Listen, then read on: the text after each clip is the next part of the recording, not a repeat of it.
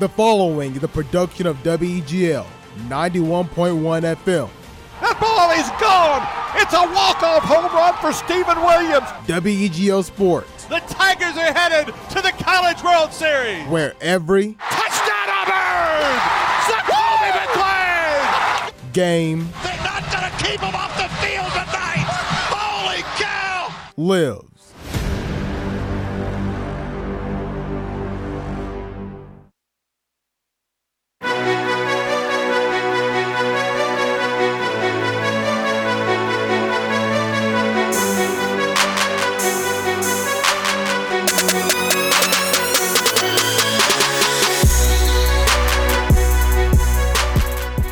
And welcome into another beautiful edition of the Xtra Point here on WEGL 91.1 and Eagle Eye TV. Hello, everybody. Jared Dillard, and joining me in the studio is Alex Houston, Davis Carroll, and Jack Hart. Alex, we'll start with you, even though I don't want to. How you doing today?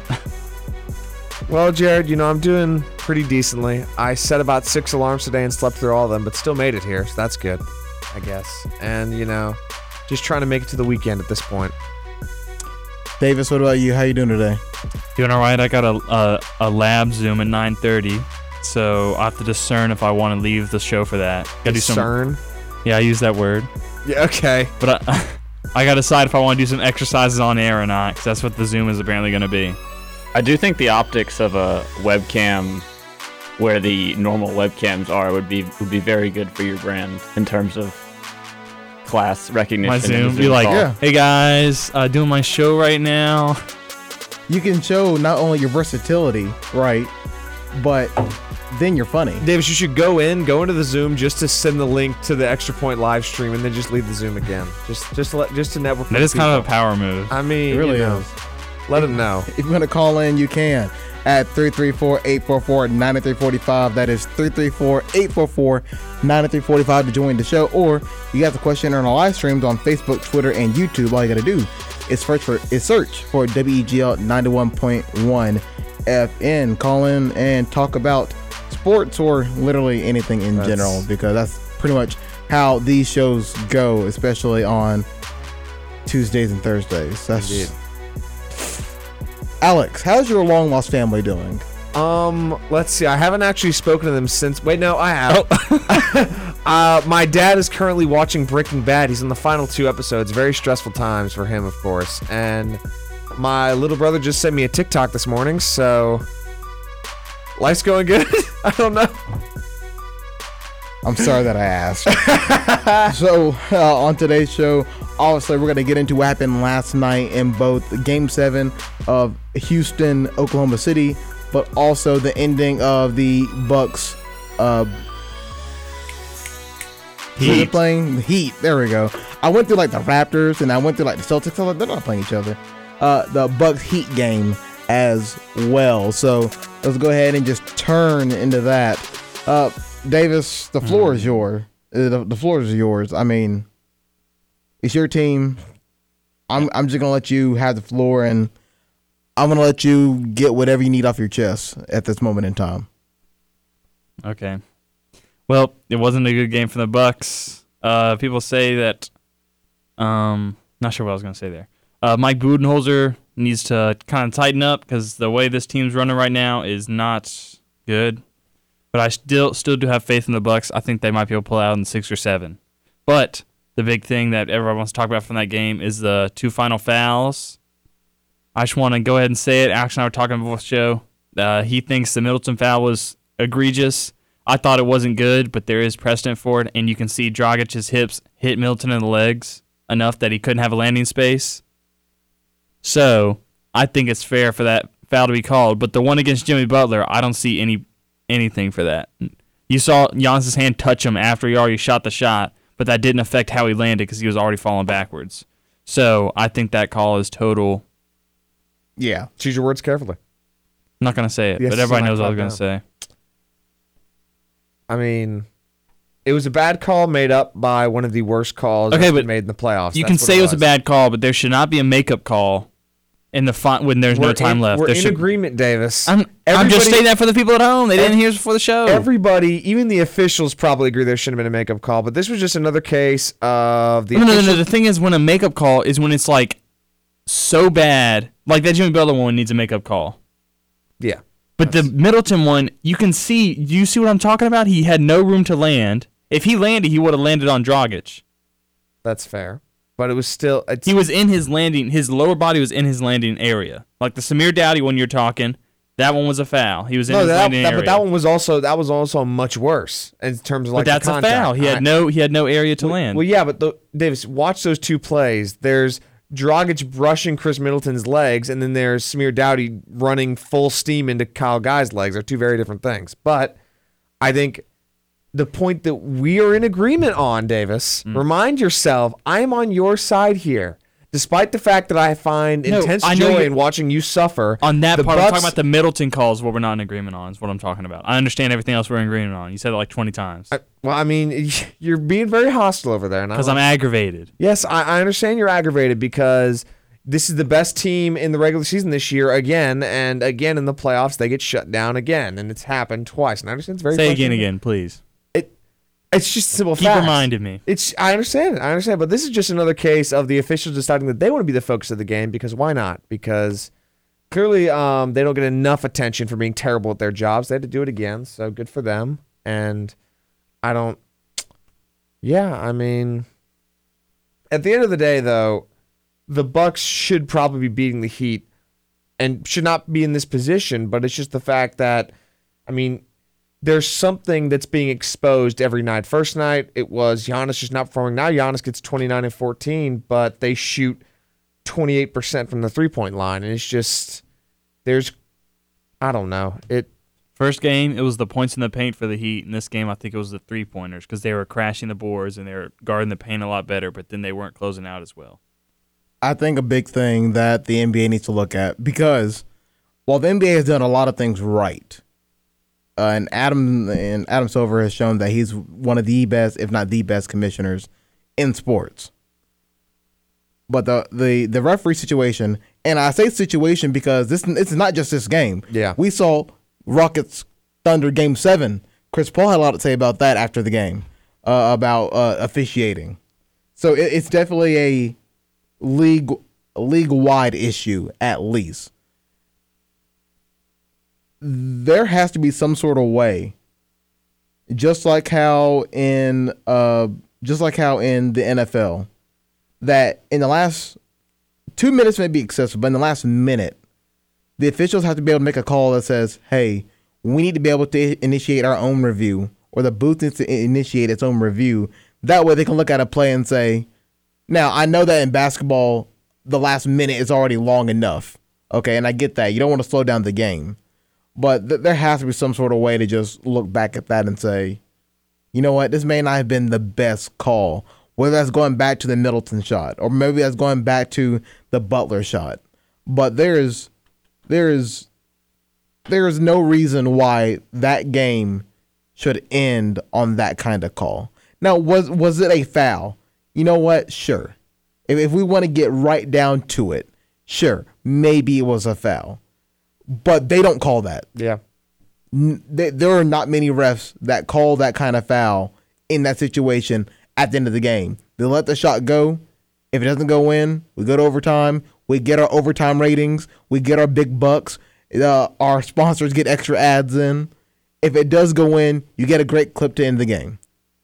But instead, what people are going to remember from this playoff series is Jimmy Butler going to the line with no time on the clock and sinking both free throws just to pad his stats, and they get Miami up 2-0.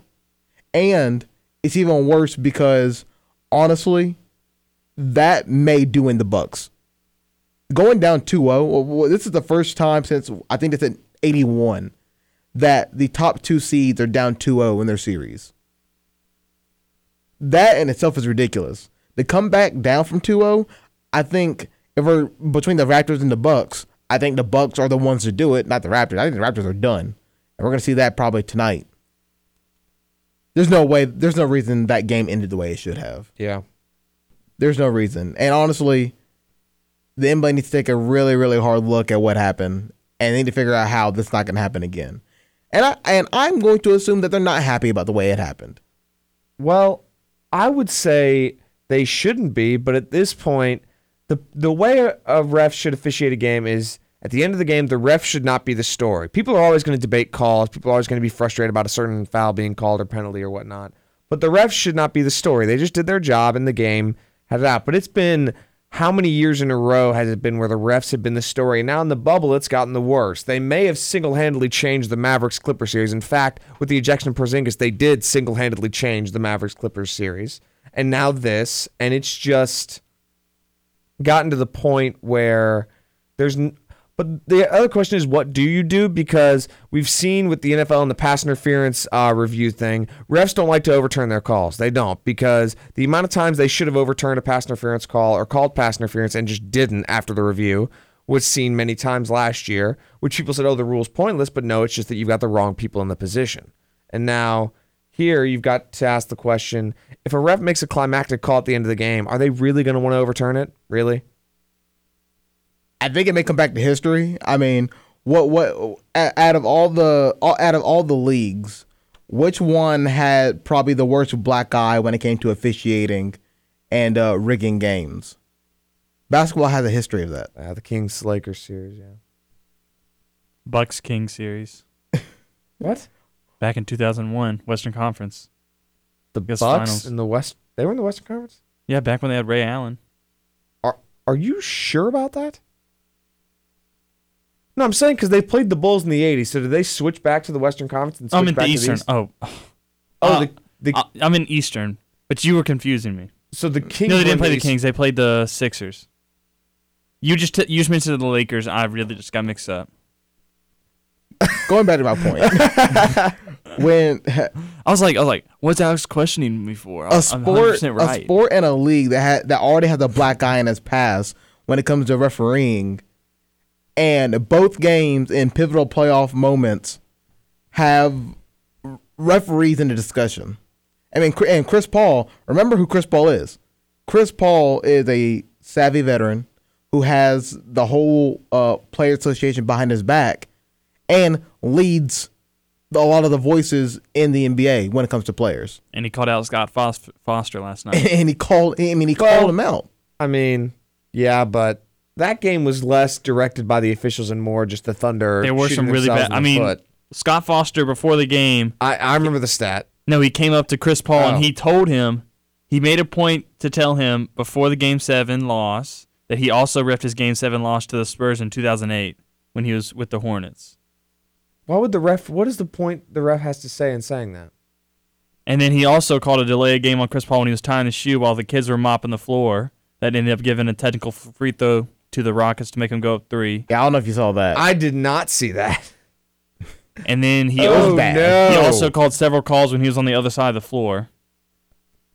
The delay of game was the bad part. Wow. It's getting to a point where it's out of control, frankly, because... Yeah, Jack. If towards the end of the game you had the situation where the ref was handing the ball off to Schrader and Russ just slapped it out of his hand. I thought that was going to be a tech. Didn't get a tech. I mean, at some point, you have to... The balance of power between the referees and the players. I mean, in the NFL, they will throw out an ejection, and that's a pretty damning sentence. But it just seems like what we've had 3, maybe 4 highly questionable events in the past 2 days here in the NBA. It just seems like the refs are losing a handle on the situation, and I don't know how that gets remedied. Maybe you do toss someone out to send a message, but unfortunately, it's bubbling. I think this is a compounding issue as the players get more lenient and try to get away with more, and the referees continue to let things get pushed back. I think stuff like we saw with Russell Westbrook here, I don't see it as a good trend for the league to be taking right here with the ball situation with Schrader. And then another highlight I saw was there in the second quarter when Giannis fell under the bucket, fell down, and then Jimmy Butler holds him down to prevent him from getting back up, and that goes completely uncalled. And there should at least be an acknowledgement of that. It seems like they're getting away with too much, and the calls they do make are suffering as a result of it. So I just see the officiating as something that's an easy fix, but it needs to be kind of a draconian fix if it's going to alleviate the problems that it's creating. When does the NBA release their 2-minute report? I don't remember. Should be today sometime, right? I thought there may have been It's going to be bad. I thought there may have been a certain time that they release it. It's going to be bad. I'm waiting for that to come through, and I just want to see what they say about the end of the Bucks Heat game. Yeah. Which that's one thing they did do, implement the 2-minute report that made it better. But The 2-minute report's a bunch of nonsense. That's what it is. It's a bunch of people. this is what we shouldn't have done, but this is how it ended. Yeah, it's a bunch of higher ups just saying, "Oh, we messed up," and then nothing happens. They find Luka $15,000 for throwing a ball in the general vicinity of an official. But when have the officials ever been fined for being terrible at their job? They just release a 2-minute report and say, "Oh, they messed up, guys." And is Westbrook going to get fined for stealing the ball from the referee? Exactly. Getting yelled at? I was really surprised they did not call. I was watching that as that should be a tech. The 2-minute report's a waste. All right, let's go ahead and head to a quick commercial break. And when we come back, we'll have more of the Extra Point here on WEGL 91.1 and Eagle Eye TV.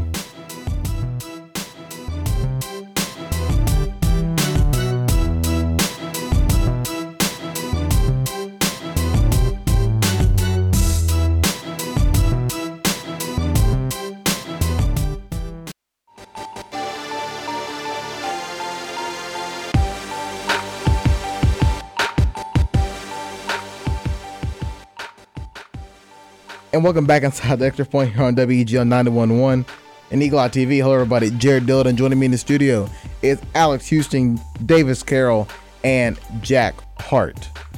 We got through the Bucks situation.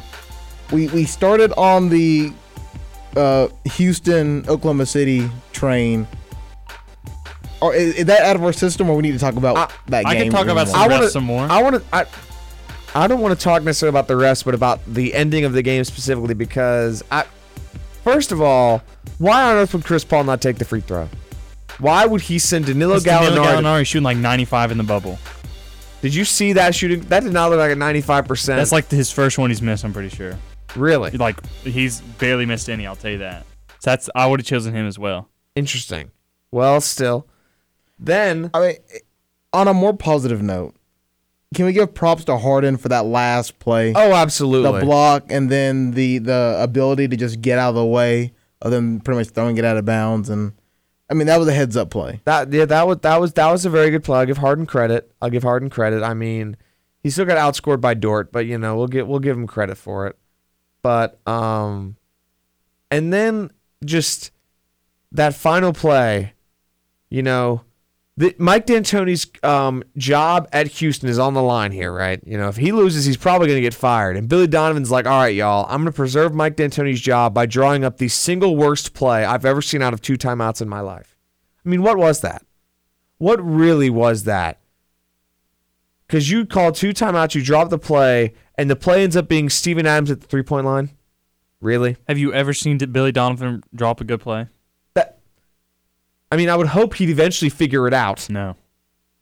And not to mention the fact that there's, of course, the clear photo where Steven Adams has a clear line to the bucket, and he's like, nope, we're going to the 3-point line, guys. I mean, that was just awful. And, of course, there's the fact that now everyone's getting on Steven Adams saying Steven Adams gets paid $25 million to jog up and down the court, which... To take... Don't worry, we've made fun of people making a lot more for doing a lot less. That's true. Show. Bobby Bonilla. He get paid, what, $25 million? You said? I was thinking. Yeah. I was talking about Nicholas Batum, but sure. Oh yeah, I mean, hey, he's good at least though. Excuse me. Whoa! I'm kidding. Whoa! But Steven Adams took some bad shots in that game, like a jump hook from like halfway. Oh my god! It was very, very just like head scratching. How is he not just backing down 6'2" PJ Tucker in the post? PJ Tucker's stronger than you think.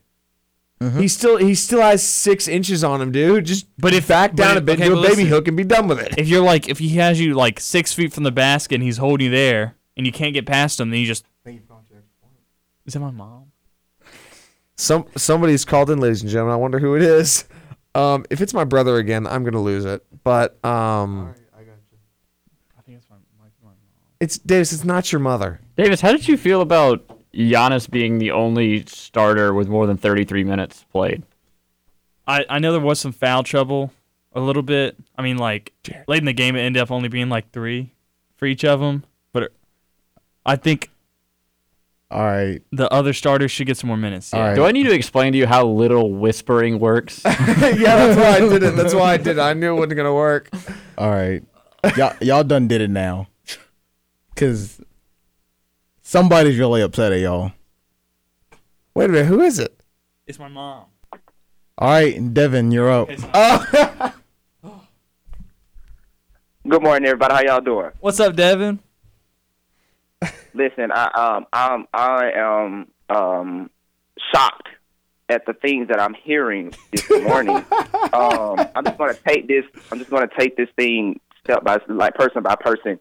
Alex, let me tell you something. Alex, no, Davis. We'll go Davis first. Davis. Ain't Davis on the left side? Yeah. Ain't Davis on the left side? I'm in the by middle. door? He's the one with glasses. Wait, I'm the one by the door. I want Alex first. Don't you ever in your life speak anything else about basketball. I don't care what. Don't even say anything about a hoop. Don't say anything about half court. Don't say nothing about dribbling. Don't say nothing about shooting. Don't say nothing about playing defense. Don't say nothing else about the game of basketball, okay? Don't say nothing else. And I'm very disappointed. And why is that, Don't say Deavin? nothing else. Shush. I got you. I'm coming back to you. I'm coming back. Alex, let me tell you something. I'm very disappointed in you also. You want to know why? You want to know why? He doesn't care. He doesn't care about his actual That's name. what I'm It's saying.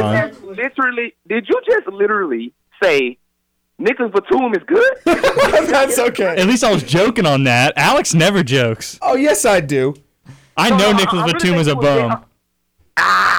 I'm stuttering because I can't get it out. What's that? That was. Don't ever say that ever again. I got more hope for you. Okay, I got more hope for you. I'm not gonna take your basketball card, but that right there almost got it burned, and I was gonna step on it. So, and Jack, bro, why you letting that happen? You supposed to stop them. I'm trying my best, Jared, I Devin. blame you too. And Jared, I whenever blame you. Alex talks basketball, you have to turn off the mic now. Look. Okay, I'm curious as to what I didn't think I've said worse things in my life than what I said today. I was there on Tuesday. I said a lot worse than today, so I'm a little curious as to how my basketball card got revoked.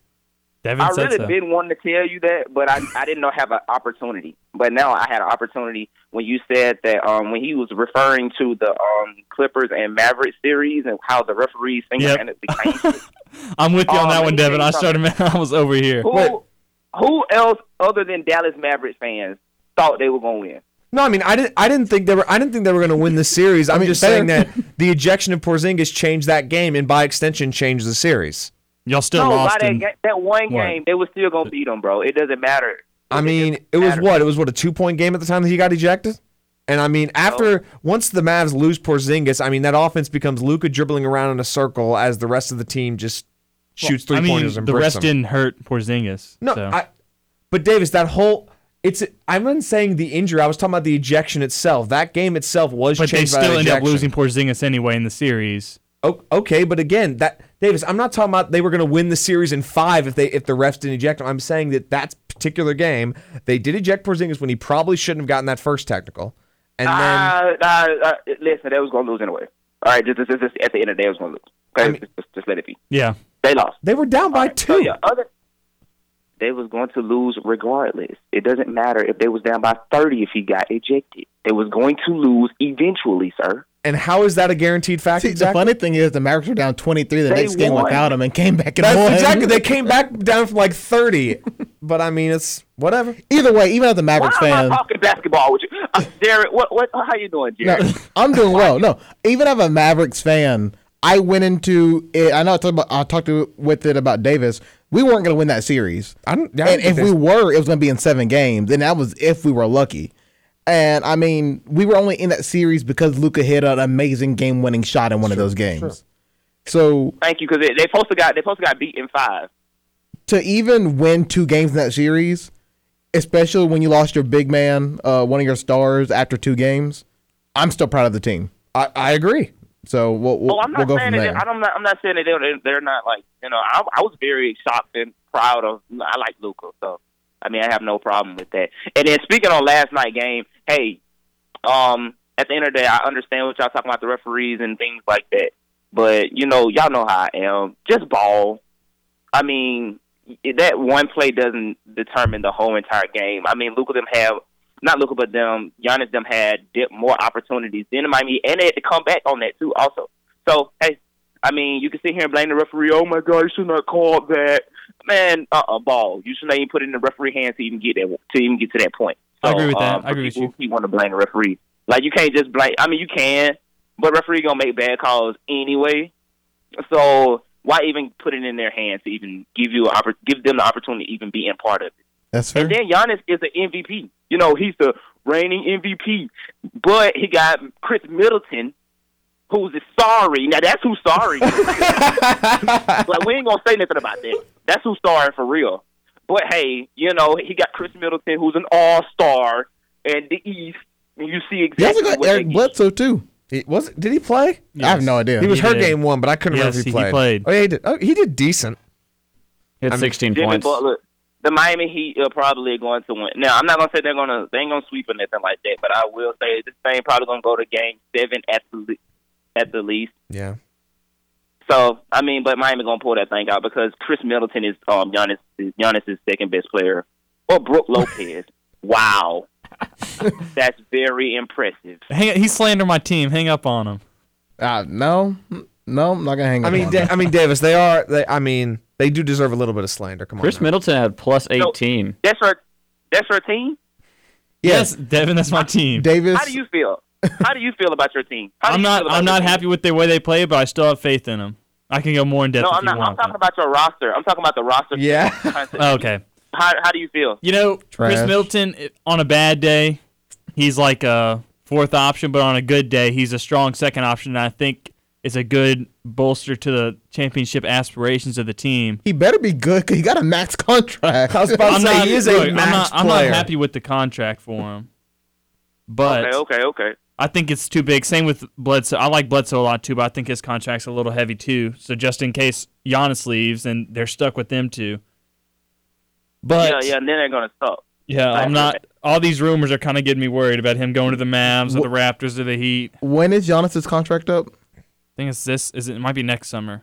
So not this offseason, but next offseason. Yeah. Okay. Yeah. Because the Heat are going after Oladipo this summer, and then they keep talking about how they're going to go after Giannis next summer. Why would they? I don't feel like Oladipo and Giannis. That just doesn't seem like the right. But then again, Jimmy Butler's. They're on my league mode. I guess they are going this. Let's sign everybody we can. To be fair, I didn't think LeBron and Lance Stevenson would be on the same team, but then that happened. Okay, that is a very fair point. That's a very fair point, but I don't know. Look, we got to head to a quick commercial break. Deavin, are you sticking around, or are you good? You got everything off your chest? I'm done. Just Alex and Davis, you already gave y'all speech. Just maybe I'll be watching. But if I have to come back over here, then I'm about to go crazy again. But hey, all right. Y'all have a great morning. All right. Thank you, Deavin. You too, Deavin. Y'all need to stop. Alex is the one that got his basketball card revoked. I got a pass because I was just joking about more Nicholas inflammatory Batum. things than that. We're gonna head to a quick commercial break. Well, it's a good thing you finally got it canceled. We're gonna head to a quick commercial break. When we come back, we'll have more Extra Point here on WEGL 91.1 and Eagle Eye TV.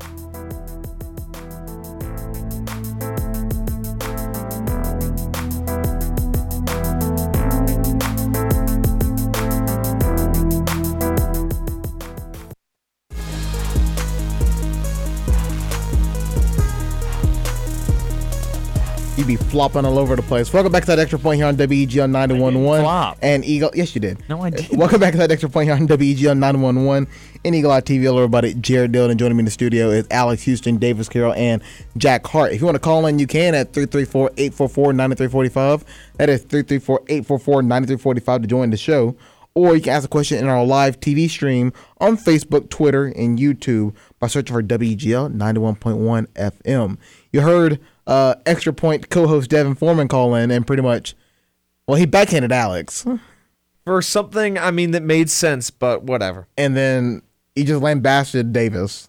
No. Well, he also came to an agreement. Let's remember he called Davis Alex as well, so he yelled at Alex twice. He didn't care which one of y'all were which. He just came out firing. That's fair. There was some friendly fire. Things happened. He came after me for a joke. He came after Alex for saying something stupid. what I said. Okay, you know what? I made my point and whatever. But I mean, I've got something else that we could debate if we want to stay on basketball. He told you not to talk about You got your basketball card. anymore. Your card is revoked. Well, we can talk about it, but you can't. No, well, I'll talk about it anyway because He's gonna call back in. Richard Jefferson tweeted that after the game, he said Giannis might be a Pippen. There, I said it. He needs his Jordan. So, how does everybody feel about that? He's not a Pippen. What? That's it. That's all I'm gonna However, the tweet below it says this: Pippen has 6 rings, a 7-time NBA All-Star, 8-time All-Defensive Team member, an Olympic gold medalist, and one of the greatest players of all time and a Hall of Famer. Excuse me. Being a Pippen is not a bad thing. I'm not saying it is, but with the phrase "he's a Pippen," that means he's the second star. He's not the leading person. He can't win without a Jordan. Well, I guess is what it's saying. As far as of right now, this very moment. Or maybe he just needs a better Pippen. What? Maybe he just in order for needs him not to be a Pippen, he needs to find his own Pippen, so he's not Pippen. But you know what I'm saying? Let me say this: this is going to be too direct because this is comparing Pippen to Jordan, or not Pippen to Jordan. This is comparing directly. So Alex, whatever you say, I'm not. No, it sounded bad. Don't what I'm cause that to is, happen again. What I'm gonna say is, no matter what, that's like saying Jordan when he was by himself. Nobody called Jordan a Pippen, or nobody said Jordan was a second fiddle. They just said he needed help. This has turned into people saying that Giannis doesn't need help anymore, as he maybe needs somebody completely take over for him. That's a totally different argument. Which is why I think that it's reasonable for people to sometimes say maybe he is a Pippen, not because he doesn't have help, but because they're just two different things. Because even when other great players were by themselves in the playoffs, they didn't get really shut down. The rest of their team did, right? Even when LeBron was by himself with the Cavs, he did great. The rest of the team was just nowhere to be seen, and vice versa for all the great players that were by themselves. Kobe in the years after Shaq and all that stuff. But with Giannis, we've seen games in the playoffs where he gets shut down, and it's not so much the rest of his team not showing up, except last night it sort of was, but it's more about the fact that he just gets shut down and maybe needs somebody else to take over for him. Now, I don't know. Obviously, I think at the end of the day, Giannis could potentially, this is very potentially, be better than Pippen simply because his individual skill set and athletic ability separates him. But it's just a curious question I wanted to ask you guys what you think. Okay, so that's when one of you says something. You already know my thoughts. You say no, absolutely not. He's not a Pippen. Right. He's the best player on that team. And it's not like... I mean, Pippen was the best player on the team in the 2 years after Jordan retired. Of course, not the same thing. But that's saying that he had a Jordan beforehand. That's, again, not saying I'm just... As of right now, he is the Jordan on the team. That's true. He is the best player. I mean, he's the MVP. Unless they get LeBron or something, he is still the Jordan. That's true. When I hear that tweet, when I read it, my thought process is that he's good. He's great. Yeah. But he ain't going to win without a main man next to him. Yeah. For Giannis, that's probably true. And apparently it's not Chris Middleton. Yeah.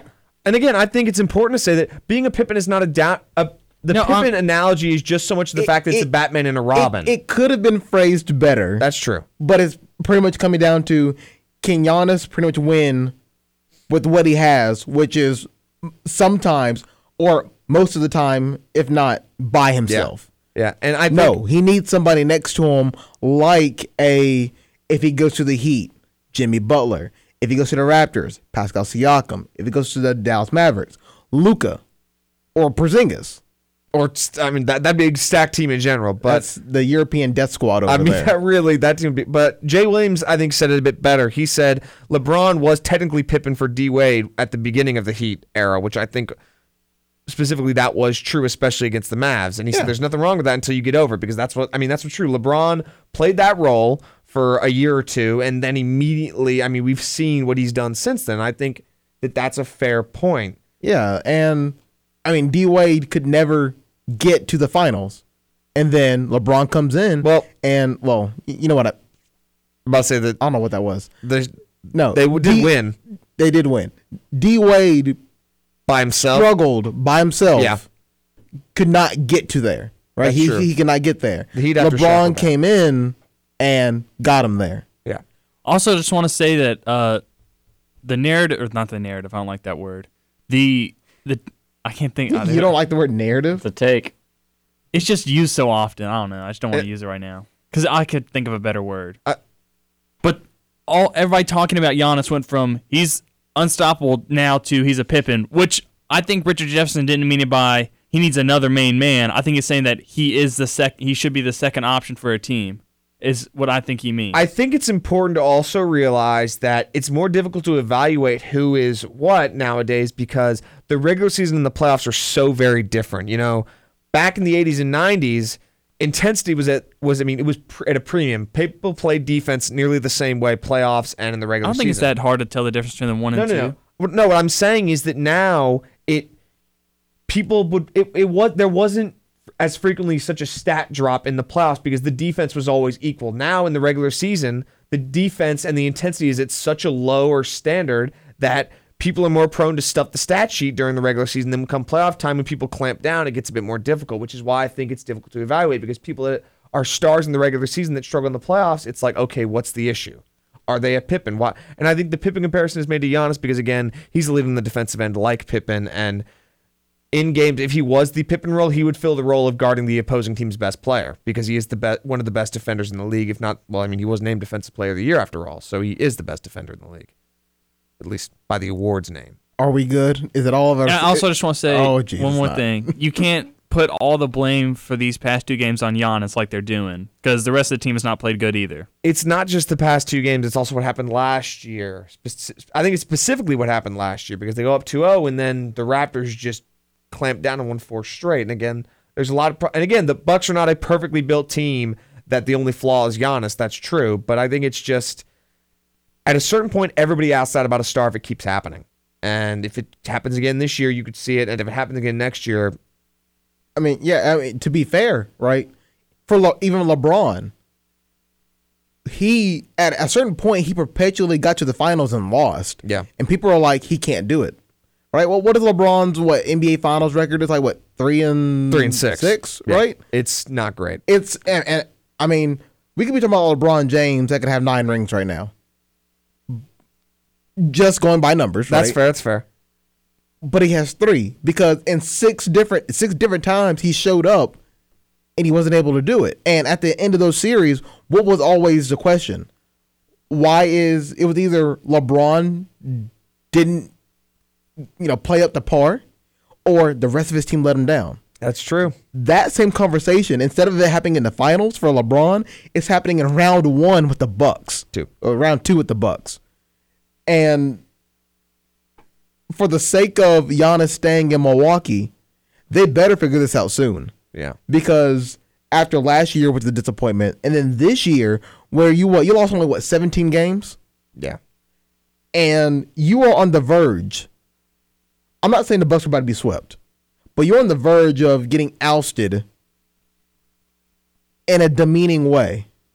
If they don't figure this out next year, say they lose this series, if they don't figure this out next year, if I'm Giannis, knowing that Middleton's a max player and that there's probably not going to be a lot of movement because there's not going to be a lot of money to go around, right? Unless I'm just very, very committed to winning in Milwaukee, I'm out. I think he is committed to winning in Milwaukee, and I hope he is. 'Cause I don't want him to leave Milwaukee. I think Giannis being there has been great for that city and for that team. I love the fact that the Milwaukee Bucks are just a great team. Fear's a deer, right? I love it. But man, they gotta figure it out. I will say, if he does leave Milwaukee, this is gonna sound rather crazy, but he's about to get his card burned again. What is the team that's really the best fit? Oh my god. The best fit or the best move? Nope, it's not the Mavs. Okay. The best fit or the best move? I would say the team that he can go to and they will not have to restructure their roster so much to fit Giannis. There's one team I have in mind, and it's going to sound ridiculous. The Warriors? Yes. Because as Steph Curry gets older, he's not going to want to handle the ball as much because he's going to get older and he's going to get worn down. Do the Warriors even have that much money? No. But they can trade. I don't know how they'll do it, but I saw a trade thing. They can trade their number 2 pick, Pascal, and Wiggins right now to get, because the Bucks don't want to potentially lose Giannis in free agency, so they'll get that. Because I think, as Clay coming off the ACL surgery and Curry being older, they will be the ideal spot-up shooters for Giannis to drive to the paint and kick it out to. That's what the Bucks have tried to establish, and it's worked relatively well. But I think that's the team where you could look at the least amount of restructuring of an already well-worked roster, which, I mean, I don't think he's going to go there, and it'd be ridiculous if he did because, I mean, come on. I mean, the Warriors really getting everybody again, but... Hey, Deavin agrees with you. He said, I agree, he might get his card back. So congratulations, Alex, you did it. Yeah. Wow. If we're He talking said about, he might, though. if we're talking about parallels between Giannis and LeBron James, taking a look at, I mean, this is Giannis' sixth season. Taking a look at LeBron's sixth season, those 2009 Cavs with the best record in the NBA would lose to Dwight Howard and the Magic, and the 2019 Buck, also with the league's best record, would lose to Kawhi and the eventual champion Toronto Raptors there in the Eastern Conference Finals. James would win his consecutive MVP in 2010, and the Cavs had this NBA's best record. However, he and the Cavs were bounced by the Boston Celtics in 6 games at the Eastern Conference semis. So Giannis, now in his 7th season, on the verge of his 2nd straight MVP, maybe a Defensive Player of the Year, looking like he's going to get bounced from the, maybe not even make it to the Eastern Conference Finals. But, I mean, it shows that there are some parallels to be drawn here. Even if you can't extrapolate that from anything, you have to remember that when making claims and accusations when comparing these two players.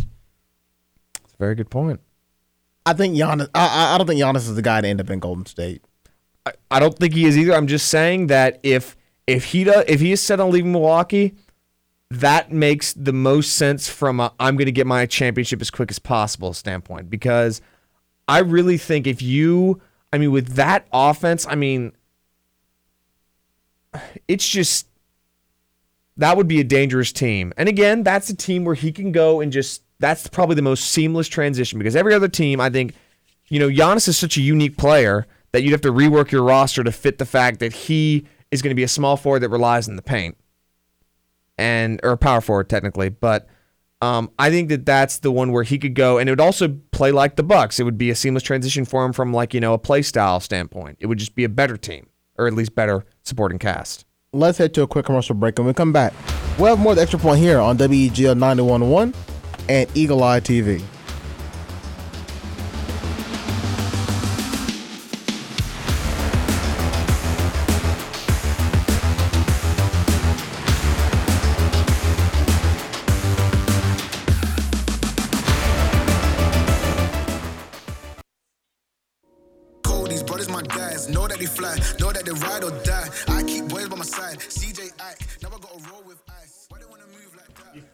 And welcome back inside the Extra Point here on WEGL 91.1 and Eagle Eye TV.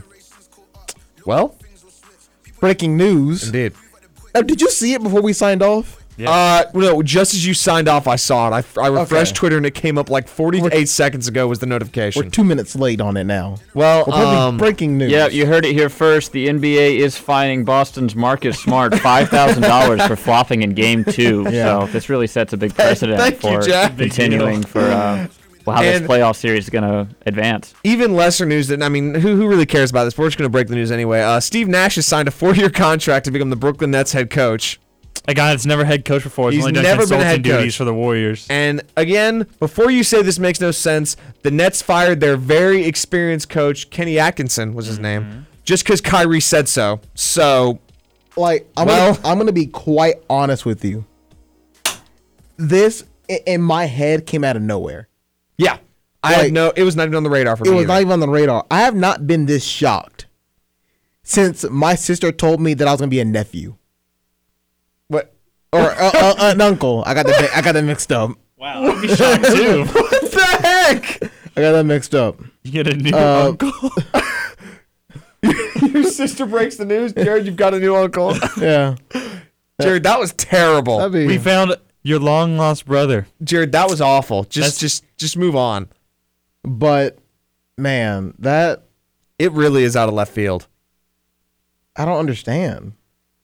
I'm confused. Which again, this is arguably the perfect fit for Kyrie, because Kyrie is a score-first point guard, and now with Kevin Durant, maybe he needs to be more of a, not pass first, but more of a distributor. And Steve Nash is the best distributing point guard, or at least top 3. Is this really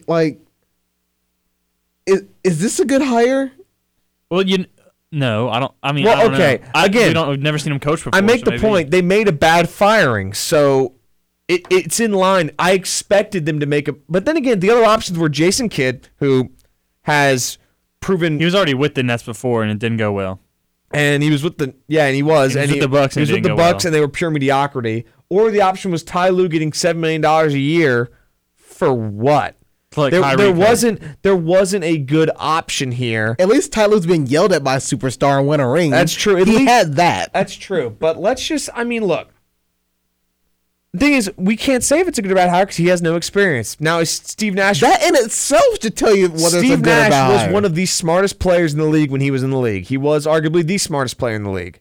And he was a great player. He was also a player that was built on fundamentals. Let's not forget. He's not, it's not like you're hiring, I don't know. Brian Scalabrine? Yeah, no. It's just, this is a guy who knows the game, at least. We have that much. He's not just some guy who won off athleticism alone. He was a smart player. This is like in 2K when your star player retired, and then you can bring him on as an assistant coach. I always did that. This is what this is. Plus, I will say, a guy who lived and died by playing team-oriented basketball. Now, after the Nets sort of came into their own in the bubble a bit, now the question is, do you just tell them all to play, fourth and fifth fiddle to Kyrie, Kevin Durant, and DeAndre Jordan? The answer is obviously no, because clearly the Nets have some players there. And if anybody could figure out how to make it mesh together, I think it would be Steve Nash just because of his experience. But again, that's experience as a player. Being a coach is very different. So, and I'm kind of excited because there's going to be absolutely no defense on that team. They're going to score 140 a game, honestly. They could. It's going to be like the 1980s Nuggets with Kiki Vandeweghe scoring like 160. You could have just said it'd be like the Steve Nash Suns, Davis. You said the 1980s Nuggets. I didn't say the Steve Nash Vandeweghe. Suns because it's kind of obvious because we were just talking about the Steve Nash Suns. So I mentioned the 1980s. You said the Mike D'Antoni Rockets. The Mike D'Antoni. Oh, no, I'm not going to mention the night. Or you can mention the highest scoring offense, inefficiency. I just want to mention Kiki Vandeweghe and Alex English. The Dallas Mavericks. Oh, well, actually, the Mavs do not play defense. So that would have been a fair comparison. If you're looking at what... Hey, if you have Trey Burke on the floor, you're not playing defense. If you're looking at... if you want to look at what the NBA might be in the next couple of years, the Dallas Mavericks are probably a good indication of that. It could swing back, though, I'm telling you. It could easily swing back to very defensive basketball very quickly. We saw it with the Nuggets. Nuggets Jazz. Game 7. They scored 80 and 78. That was more an anomaly. That was more those teams were tired. That's fair. And they just couldn't hit shots. Mitchell and Murray were like, all right, y'all, we're going to take a bit of a breather. I think it is kind of like a pendulum. Or how do you say, pendulum?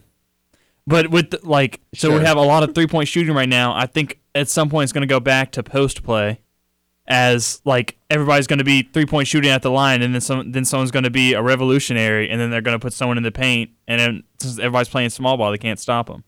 Oh no, big men are starting to shoot threes now. So. Well, yeah, they are, but I think there might be a movement back to the basket play at some point. Same with how Alex said defense might come back because there's so much offense, and then one team's going to shift back. Let's clamp up on defense, and then nobody's going to be able to score. It's just kind of, I think kind of goes back and forth. That doesn't bring in viewers. That's true. Think about every sport that's played, right? So let's go football, basketball, rugby. Football, basketball, baseball. Oh, wow. Let's just go with those three. That's it, ever. Let's just go with those three. Offense is just steadily went up in each sport. Mm-hmm. I don't want to pick out single anomalies, right? But wasn't it just the other day we saw the Giants score 23 runs? Yes. Yeah. And we're seeing all these records broken for home runs per month by teams, right? In basketball, we see Jamal Murray and Mitchell drop 50 points a game, it seemed like. In the NFL, the Saints revolutionized what offense is. The Saints were scoring. Well, this past year was it Rams 49ers or Saints 49ers? That was like 52 to 40 something. I think it was. Who was it? I think it was Rams and 49ers. That was Saints Niners. You're right. Just a high scoring game. Yeah. I remember the most famous Monday Night Football of all time Thursday Night Football game of all time between the Chiefs and the Rams out in the Coliseum. That was 58-51. I thought that was on Monday night. It was at night. It was cold. That's fair. It was cold. When the Rams lost to the Patriots in the Super Bowl, everybody hated it because of how just low scoring and just ugly it was. I liked it.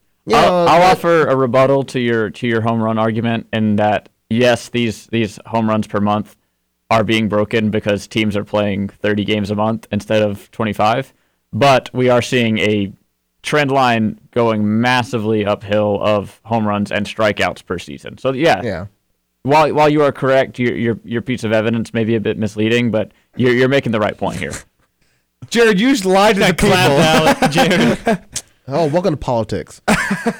Offense is the name of the game. Defense will make a resurgence here and there, but what gets viewers watching?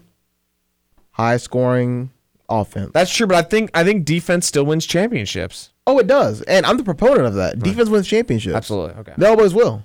You Well, know? I mean, like offensive, not ingenuity, development, creativity. I can't think of the word, but in sports is like always something that is a surefire way to get you a championship. And like all sports, the older it gets, the more potent the offense gets. Because people, you can build off of more and more. Same thing with basketball. You know, but you're able to build off of what happened in the past and learn from it. There's usually some like baseline they kind of hit.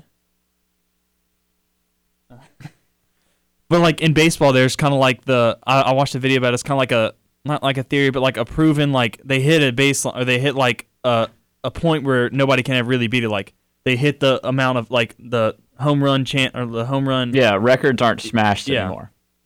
Like you can't it's getting harder and harder to reach the records. It's like chess. We figured it out. There's only so many permutations of the game you can play, and it's going to take some massive kind of offensive rework and changing the game that we haven't seen since maybe the 1980s to change the face of the sport. It's going to be incremental. That's Alex, right. That's what I was thinking. That's what I was going to say. Alex, Hugo, and then we'll head to our top of the hour. All right, break. so important. This is just back to the Steve Nash debate. Important thing to mention is that interim head coach Jock Vaughn, who had the Nets in the bubble and was doing great, will stay on as an assistant and obviously will help out a lot with the transition. So that's at least makes the hire make more sense, I guess. Sure. Make more sense, I guess. We're going to head to the top of the break. We'll be back in 5 minutes. You're watching and listening to Extra Point here on WEGL 91.1 and Eagle Eye TV.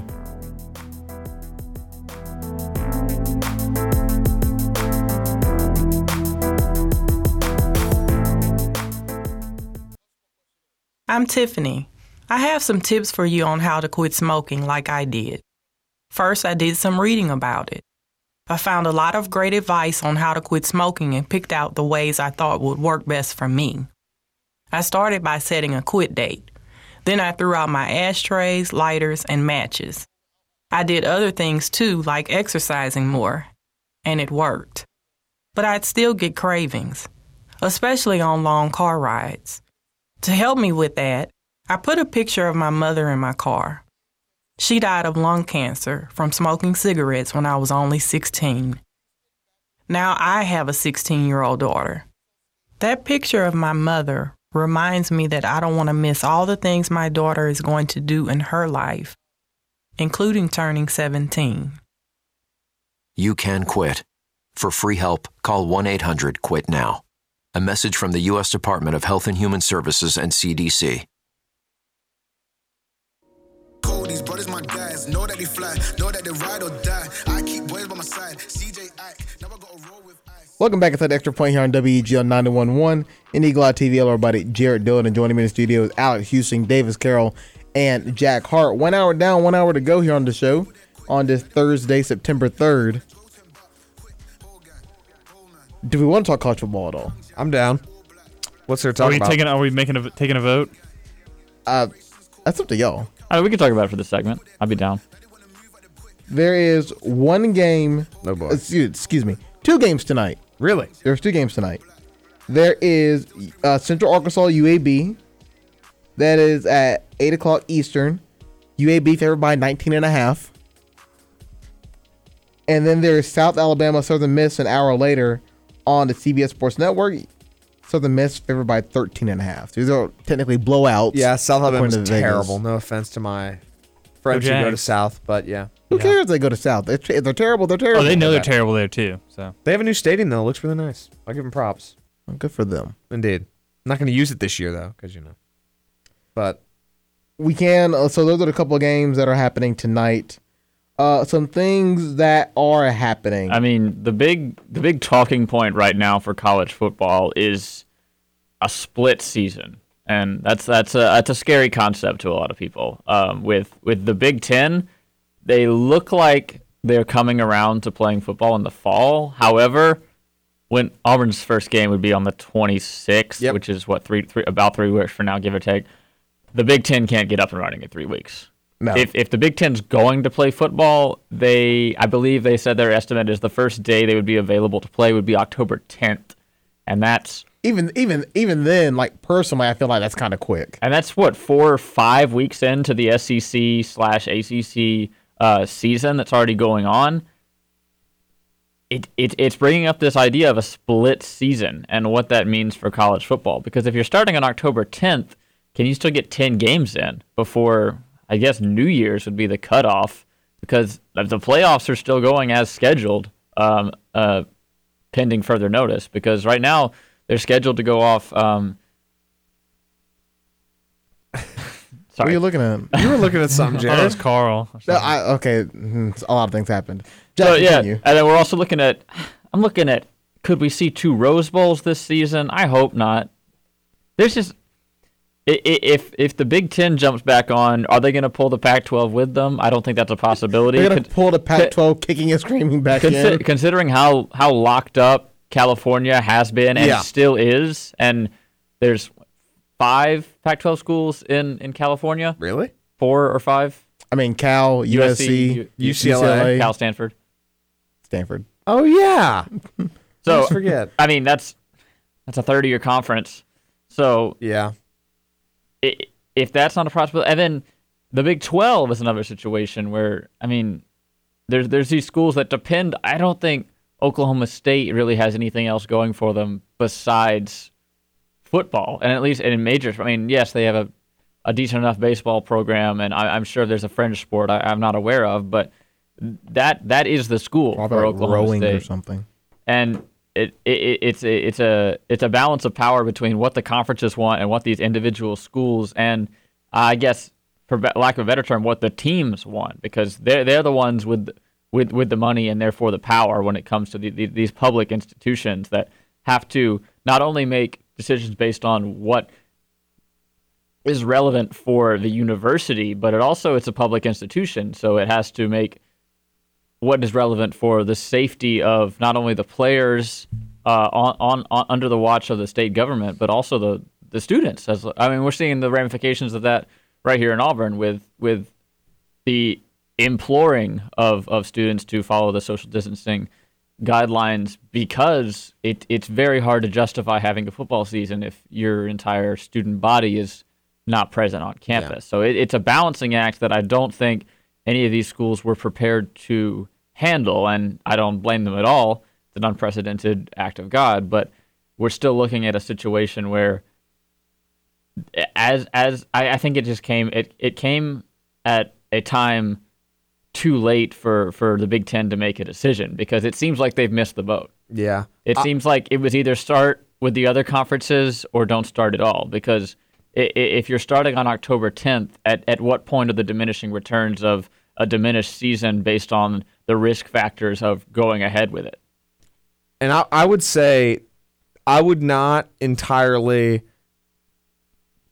let me word this better. It would not be the craziest idea to me if the SEC just sits there and pouts and says, too late, we're going to go on without you. Because, I mean, if they were to play the October 10th date, as you said, or a little later than that, the only way that the SEC would be compelled, do they wait so that they can eventually have a playoff with an actual Big Ten? And would it be the craziest idea for the SEC to just say, too bad, so sad, we're going to have a playoff with 3 of our teams, and that's going to be that? Because that theoretically, that's what an SEC Big 12 thing will probably get 3 SEC teams in the playoffs, because the Big 12 is Oklahoma beating everybody by 40. Yeah, don't forget about the ACC. I forgot. I'm sorry, I forgot about the ACC. And then when it comes to playoff time, who's eligible? I mean, is it a 9-1 Alabama versus a 4-0 Ohio State? Exactly. How much can they squeeze in before the playoffs start? I'd say the option is the option is you wait and let Ohio State do their 10 games, but that just pushes everything back, puts everything else at risk, and the SEC has no motivation to do that, because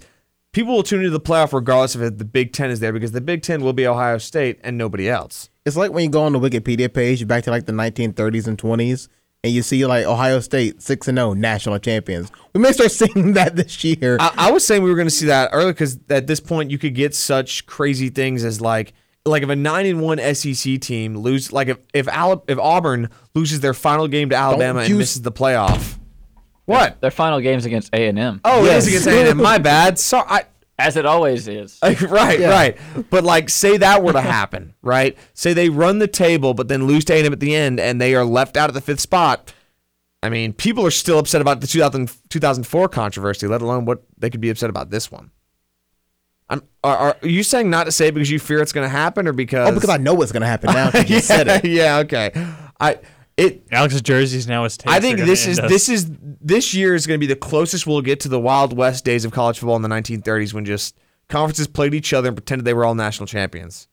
I mean, Alabama's going to claim like 3 national championships alone this season. So, I mean, this is not. No. I'm not even gonna bring that up. They're not going to do that. What? They're not going to do that. Never mind. Who? We're not going to talk about that. Say it. College football, just in general. Let's talk about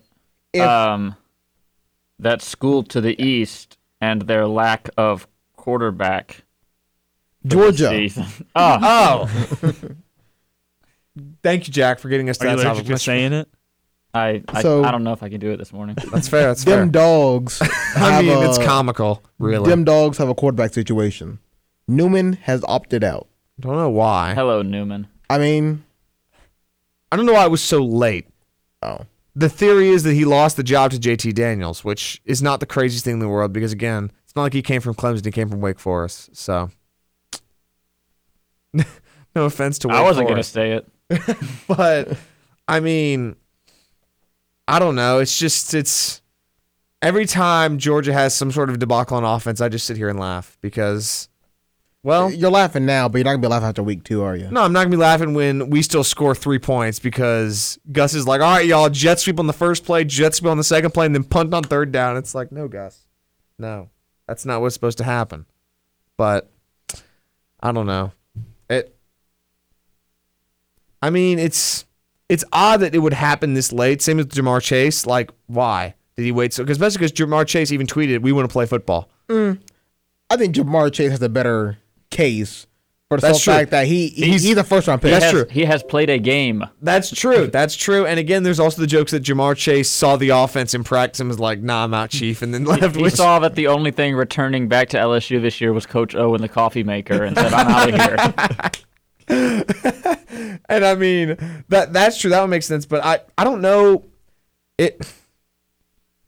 I don't really understand it. Why? And now, of course, there's all the rumors that Justin Fields was at Georgia's practice like last week, And he's in the student database. Kirby's like, all right, dude, you come back and we'll run a fake punt on 4th down in the SC championship game. And Justin Fields like, I'm sold, and comes right back. And it's like, wait a minute, pause. But I don't know. I feel like just the mediocrity of Georgia's offense, no matter what, is going to sustain. So, like, you'll get like 1 or 2 great throws to George Pickens, then George Pickens will like forget how to run a route, and then it'll be back to normal. But I don't know. You're looking at me like that, Jared. What? I'm gonna remember all these conversations. Why? While I'm sitting on my couch watching Auburn play Georgia, I'm gonna be like, we went wrong somewhere. When Justin Fields comes out. JT Daniels.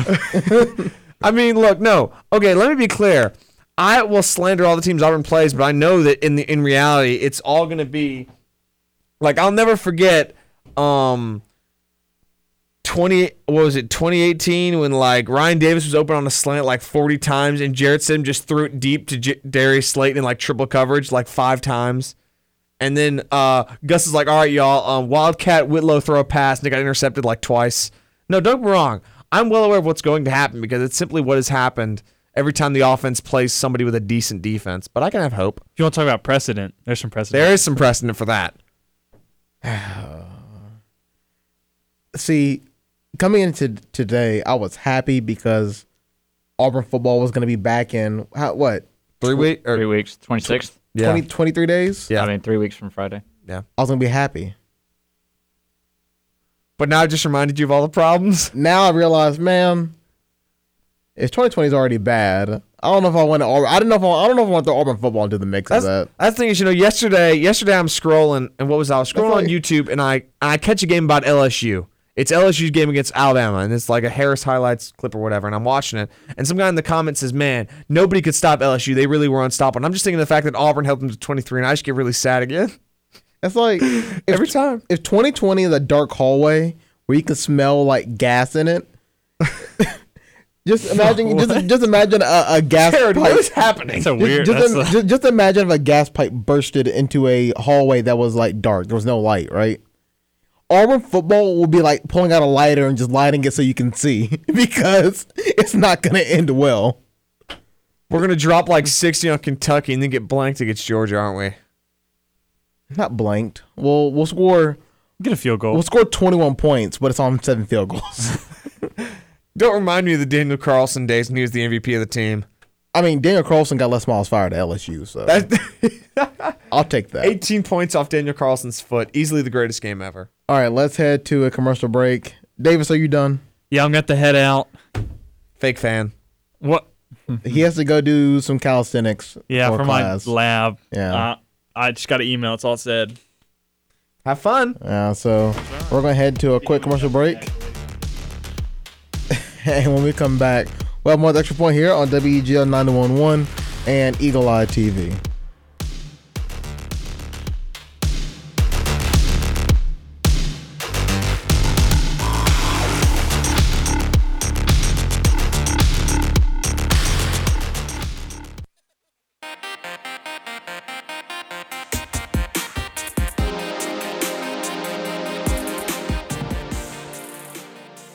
Welcome back inside Extra Point here on WEGL 911 and Eagle Eye TV. How everybody? Jared Dillon, joining me in the studio is Jack Hart and Alex Houston. Davis is no longer with us, but we will hold the chair in his honor as we may never see him again because maybe his class will just do him in. His calisthenics. We'll find out soon. On to baseball. Jack, what happened in Major League Baseball yesterday? Well, now, it's funny because we talked about ejections yesterday, right? In the Rays Yankees game, suspensions and having people get ejected. And the funny part is, 3 people got suspended yesterday before the game happened? So lovely. that was fun. So just running down the MLB scoreboard from last night. Rockies got a revenge game against the Giants, 9-6. Mets on top of the Orioles, 9-4. Blue Jays double up the Marlins, 2-1.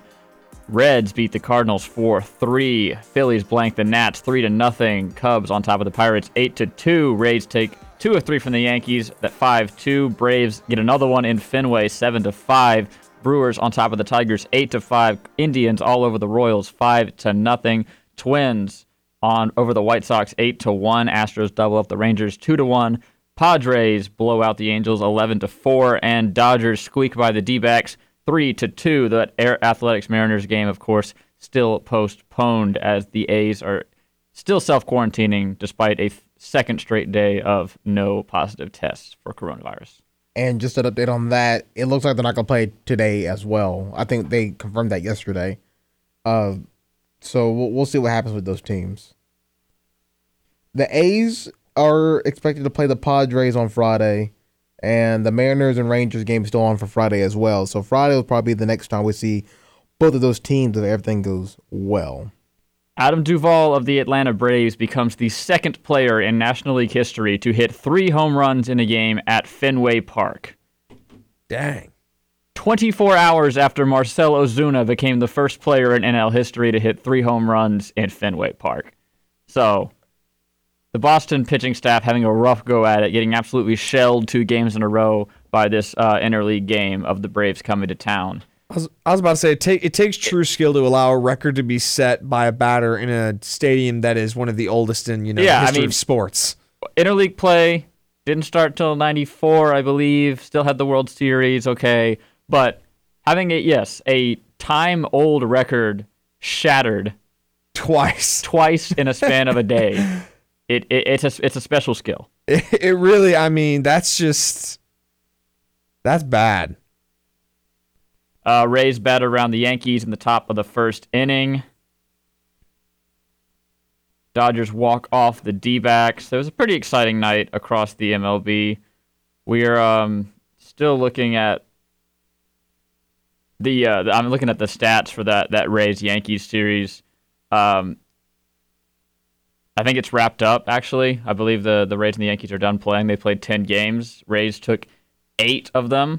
scored 47 runs, 16 home runs, 2.53 or .253 average with runners in scoring positions, starter ERA of 3.41 and a bullpen ERA of 3.38. That's contrasted with Yankees with a 117 average with runners in scoring position, as well as a 5.55 starter ERA. And for the two, I'd say, favorites to represent the AL in the World Series, that's a pretty, you can't leave that one up to chance. I mean, that's a pretty stark contrast between these two teams, and it really shows that the Rays pitching has really got it on lock. And something I've seen out of the Rays a lot this year is their ability to make you punish you in a game just with one inning. The Rays can explode for 4 or 5 runs in one inning and then put the claws on you with the bullpen. And that's a style of baseball that you don't see too much anymore. A lot of these teams love to grind it out and use their power and their pitching as a slow burn. But the Rays are an explosive team, and they're liable to go off at any point across the 9 innings. And it's a fun brand of baseball to watch, but it's also proving to be effective brand of baseball to watch, as they've made, as Carter was saying yesterday, a lot of really smart roster moves, and it's a very well-managed team despite the manager's threats to throw at other players. I hate the Rays. Jared, you don't. We discussed this earlier. You don't actually hate the Rays. No, I do. I do hate the Rays. Davis, with a passion. Jared, you call me? Sorry. No, put me back on. What's up, Jack? Ben Heller was also ejected for his fastball as it hit Hunter Renfroe. Not that Hunter Renfroe, the other Hunter Renfroe, in the 5th inning of that Rays-Yanks games, as the Rays were up 5-0 on the Yankees. Gets ejected on that one. So we did see an ejection. Fernando Tatis Jr. is the NL Player of the Month for August. So those Padres are a lot of fun out west. I believe they're still trailing the Dodgers. But they obviously had that record of the Grand Slams, but they are still 5 games back on those pesky Dodgers, which I think is trending in the other direction. But as the Dodgers continue to win, it becomes more and more difficult for the Padres to get a lead. Not that the lead matters too much now in our expanded playoff format, as the top 8 from each league is going to get in. So the Padres are pretty much a lock for the postseason. It's all about seeding, though, and whether or not we see this dual bubble system, or I guess quad bubble system, with the NL and AL setting up in 2 different cities each. I don't know. I think a ticket into the postseason is pretty much a level playing field once you get there. I don't know how much the seeding is. It's going to be interesting because we've never seen a situation like this before, with potential neutral sites as well as a crowded playoff field in the playoffs. It's usually, when you get down to it, 4 teams per league after the dust settles in the wild card game. We're looking at a very different playoff, which I think will be fun to see for a year, and I think it'll be fun to see how players, teams, fans, management, ownership all reacts to it, and maybe potentially, if it goes over well, I don't see any reason why this can't be expanded into the regular season, because I know I talk about it a lot, but the league changing to this 8 teams per league playoff format, it really alleviates the number one problem that baseball has, is that teams tanking on purpose and it taking up an enormous part of their schedule. I mean, when a team just let's look at the NFL. You maybe have 3 or 4 teams actively tanking every year, and even so, they're at least making a semi-entertaining product in true. And it's not, people make decisions on the fly whether or not it's time to tank. There's no room for everyone to tank. I mean, when it seems like in baseball, if you're not making the playoffs, there's no incentive to not go out there and throw every game. And it also inflates the records of other teams, especially when you're dealing with a razor-thin margin of, these playoff races come down to a game and a half. And if you're in a team, in a division with the Orioles, per se, and the Yankees' schedule is backloaded with Orioles games, that's not only allowing the Orioles to tank, but it's allowing the Yankees to inflate their win total, and you become punished for playing in a more competitive division. So I think if this trade deadline and perhaps the if you dangle the carrot in front of all these teams a little more, I mean, just looking at the top 8 in the National League, the bottom team is not going to be that far out of 8th place. So there's always a chance to contend. Every game is going to count the more and more you expand the playoffs. How that affects the product of the playoffs is a different story, because if you have the playoffs too crowded, then you have a team that has their hot streak get collapsed mid-October. The playoffs take 2 months. It's an interesting balancing act between dangling incentives for teams in the regular season as well as rewarding them with a easy path for performing well come October. So, just to clarify, you're potentially arguing for the 8 teams each playoff to be a permanent thing? I am cautiously optimistic, and I'm excited to see how it performs this upcoming fall. If it doesn't go well, obviously I'm not going to advocate for it. I'm saying it's going to be. I'm excited for the potential of a change that could better baseball. It could throw an unexpected. I mean, this is uncharted territory. We don't know if teams get burnt out after playing. I don't know how the scheduling is going to work. I don't know how. I mean, when you're playing 3-game series to get the playoffs over with, when you have more teams, you're not even using your full rotation. You're using your 3 best guys, and how that eventually. I mean, if you're the Rays or the A's that plays with a pin day, do you throw the pin day in your 3-game series? A 3-game series to me isn't the best indication of a better. I think a lot of worse teams have taken 2 of 3 from a better team. I think that becomes mitigated the more games you add to it. I think 5 and 7 in the current format are a great number. I think it's hard for the lesser team to go out and win those, but I feel like 3, the sample size is too small, and that's just an unexpected consequence I could foresee happening if things do take a turn here in the fall. All right, Jared, I do want to say you cut me off earlier, but I want to say what I was going to say before I messed up and called you Davis. Sorry about that. Of course, I didn't mean to insult you like that, but I'll beat you up again. I know, that's why I'd apologize. Jeez. But don't hate the Rays because of the Yankees' mistakes, okay? That's all I'm going to say. I hate the Rays because Carter likes them. That's literally the only reason. Oh. I thought it was because of the fact that is literally it. I thought it was the fact they're currently beating the Yankees, but that's just an unintended side effect. Yeah, that's just an unintended side effect. The Yankees are not even my favorite team. They're second favorite. Well, yeah, but your other favorite team is terrible. On Tuesday, you're like, oh, the Cardinals are about to start playing. Yeah, they'll be 500 when they come back. They're still 14-14. And they're only, 3.5 games back of first place? No, they're like 6 games back. No, they're not. Yes, they are. No, they're not. Oh, they're 4 games back, actually. 3.5, 4 games, yeah. I'll get graphics up next week. I've been scrambling to get them, even for myself. So, we're done with baseball? Mercifully. All right. Let's go ahead and head to our next break. Jack, you're done? I got to go to my safety lecture. I'll see you next week, guys. Safety lecture? Yeah, got to stay safe out here. I suppose so. Wake up, Alex. I'm sorry, I'm tired. I went to bed at 2. Join the real world. You're watching with the Extra Point here on WEGL 91.1 and Eagle Eye TV.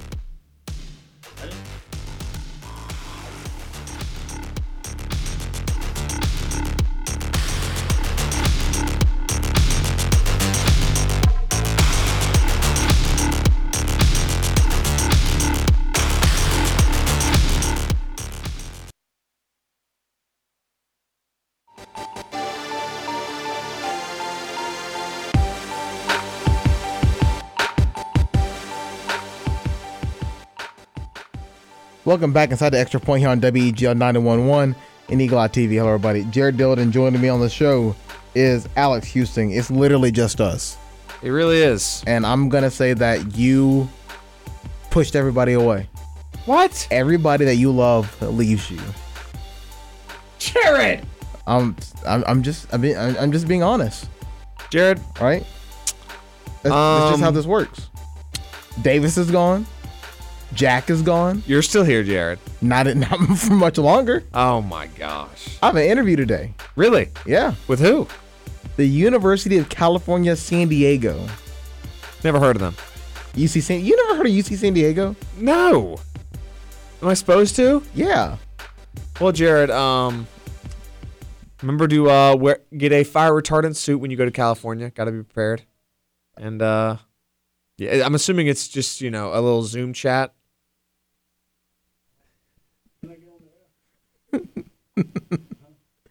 No, Carl, you know that.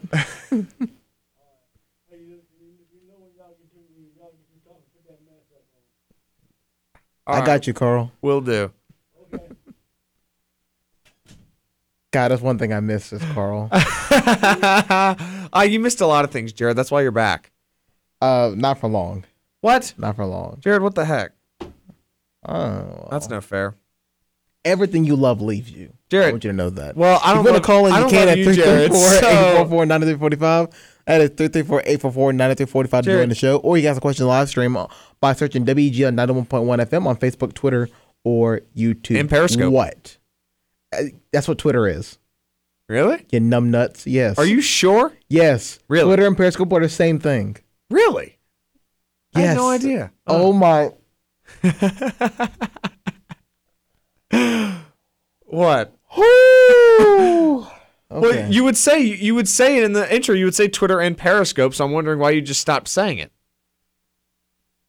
Because technically, you can go to Periscope by itself. You can go to periscope.com. That's and okay, watch yeah. it. But instead of telling people to go to Periscope, I'll just tell them to go to Twitter, the more known platform, and it's the same thing. So it's not the same thing. Twitter owns Periscope. Okay. It's the same thing. Oh my gosh. Jesus. Okay. Are you done? I mean, I don't know. Y'all gotta hit you. What? College football. Oh boy. We're talking college football. College football.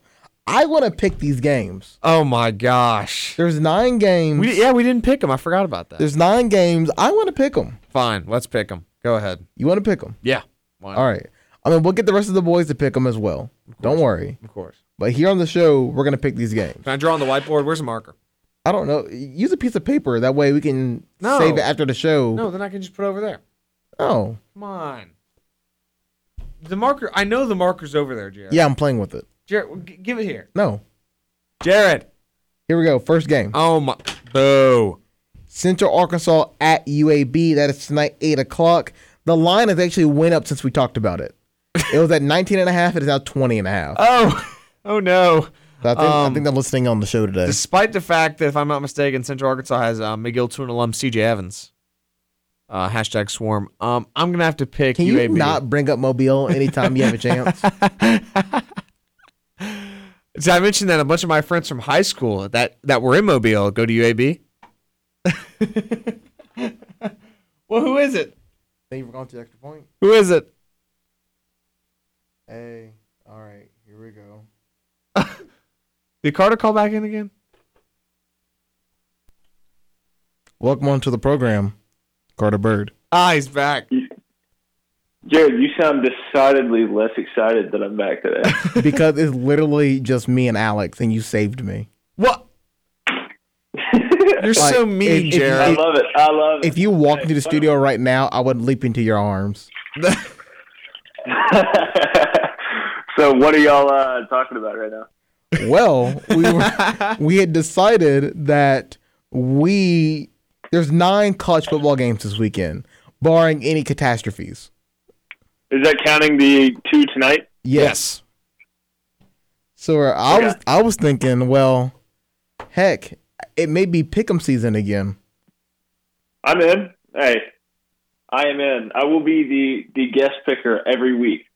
I feel like you're less of a guest picker at that point, but It's just an addition to the show. After review, we'll allow it.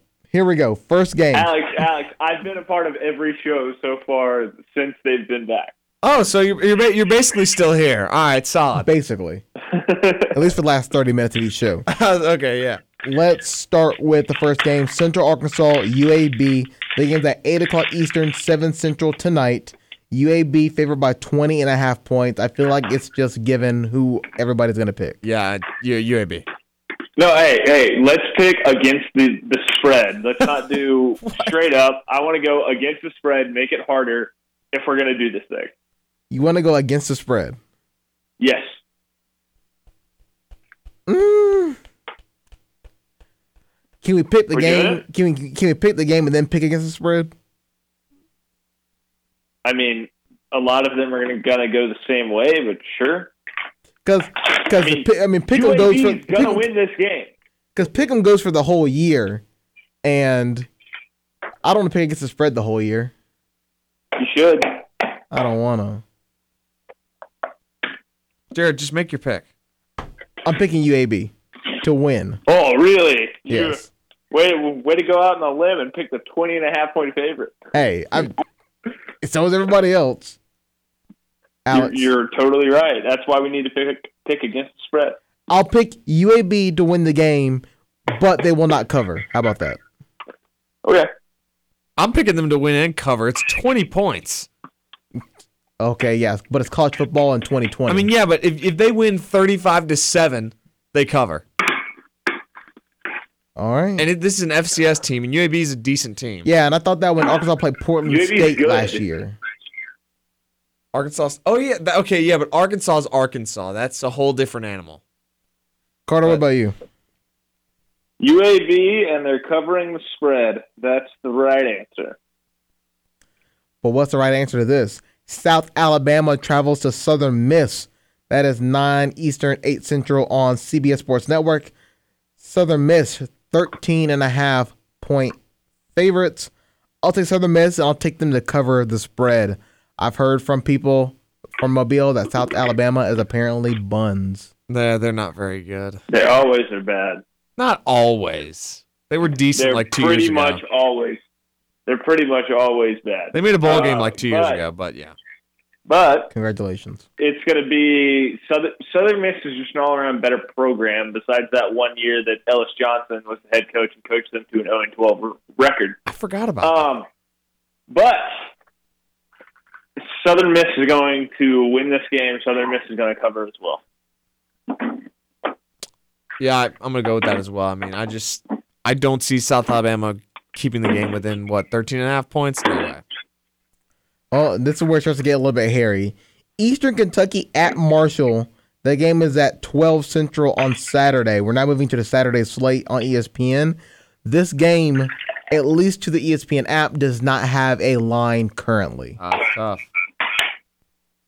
I'm still picking Marshall. Really? Give me Eastern Kentucky. Throwback to that time that they almost went into Lexington and beat Kentucky, and then Kentucky probably will never play them again, just like Auburn will likely never play Jacksonville State again. Fair.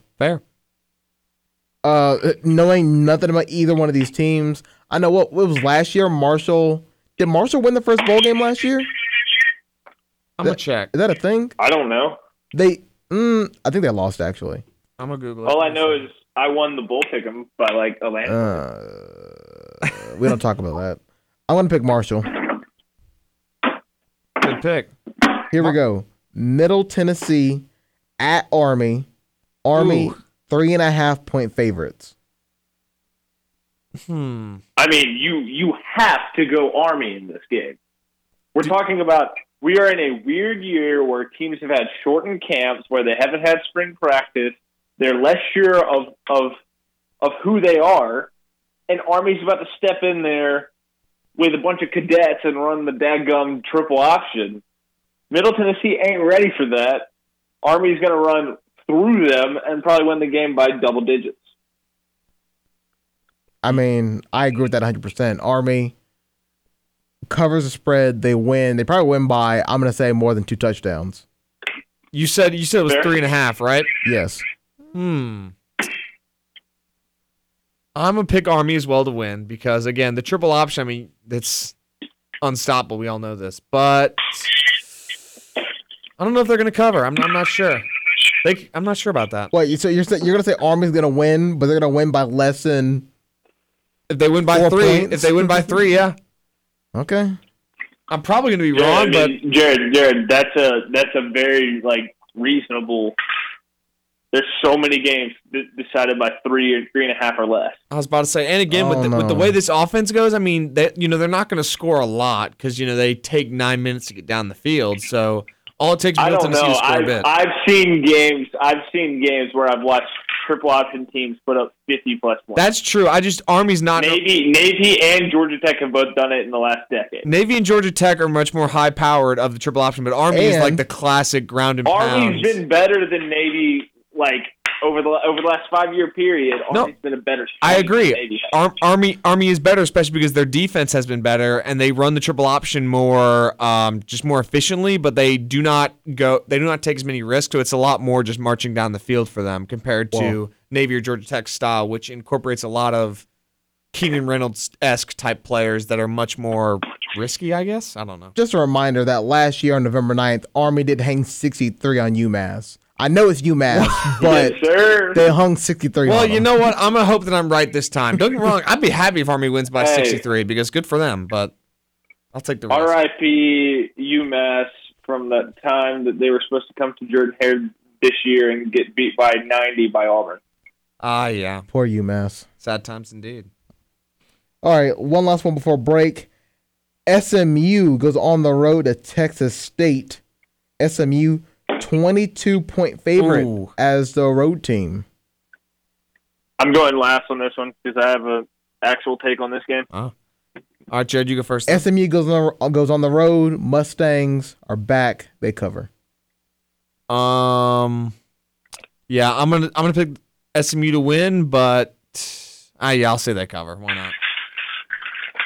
SMU wins this game. SMU wins this game by 30+. SMU's legit this year. They're good. Shane Buechele's back. The team returns a lot. They were good last year. They're going to be even better this year. They're going to freaking run Texas State out of the building. Texas State, granted, is going to be better. They were bad last year. They have a new coach from 2 years ago, but SMU is going to run away with this. All right. We're going to head to a quick commercial break, and when we come back, we'll wrap up Pick'em here on the Extra Point. You're watching and listening to Extra Point here on WEGL 91.1 and Eagle Eye TV.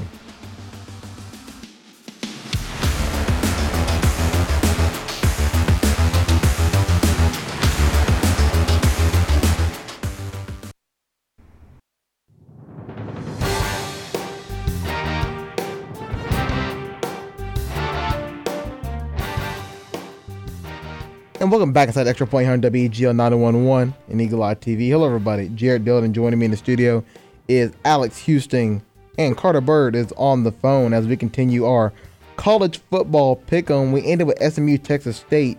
Now we move on to one of the biggest games of the weekend. Houston Baptist goes on the road to North Texas. This game does not have a line. That was all sarcasm, by the way.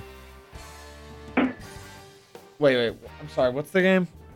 Repeat, por favor. Houston Baptist at North Texas. North Texas by 70. Yeah, I'm taking North Texas. Yeah. Yes, Carter. What do you have? Like by how many? Sure. 40. North Texas, Seth Littrell, and the boys are going to win this game by a lot. 50. No offense to Houston Baptist, but I've never heard of them. I have in basketball. I was about to say same. In basketball only, but nothing else, apparently. Houston Baptist. Alex, I just don't believe you. But that's fine. I have. Alex, you've been shut down twice on this show already. Everybody's calling in and attacking me, and I'm just trying to be part of the show. Who called in previously and attacked you? Deavin called in 15 minutes into the show and told Alex not to talk about basketball anymore. Which I said something reasonable, but we won't get into it again because this is coming from the guy who said that JaVale McGee is like a top 10 center in the NBA. If he's telling you to not talk about basketball, that's tough. Something bad happened. I've said more unreasonable things than the thing I said today that he called about, so I'm not really sure. Maybe he just woke up in a bad mood. I don't know. What's the next game, Jared? Arkansas State at Memphis as an 8 o'clock Eastern, 7 Central game on ESPN on Saturday. Memphis 19-point favorites. Memphis, the Tigers will win, and they'll also cover. Yeah, I've got Memphis winning this, but I don't think they cover. who are they playing again? Arkansas State. Come on, keep Arkansas up. State. I'm sorry. I'll pick them to win. I'll say they'll cover. Yeah, why not? In the game that honestly nobody cares about, Stephen F. Austin takes on UTEP at the same time. That game currently has no line. Stephen F. Austin at UTEP. Give me UTEP all day. Texas Western, baby. Let's go. Yeah, give me University of Texas El Paso. What are they? The Miners, maybe? Yeah. Yes. Yeah. Yeah, give me the Miners in this game.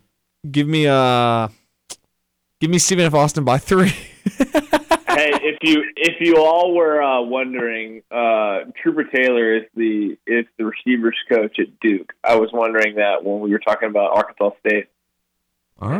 Sure, I was also wondering that too. And the game of the week. Oh no! Monday, September 7th at 8 Eastern, 7 Central. I mean, this is a good game. The line is even right now. BYU at Navy. Oh yeah. That's a good game. I'll go first. Navy wins. Always go with Navy. Go Navy. Beat Army. Honestly, I can't tell you much about this BYU team, but I know that Navy is always usually good.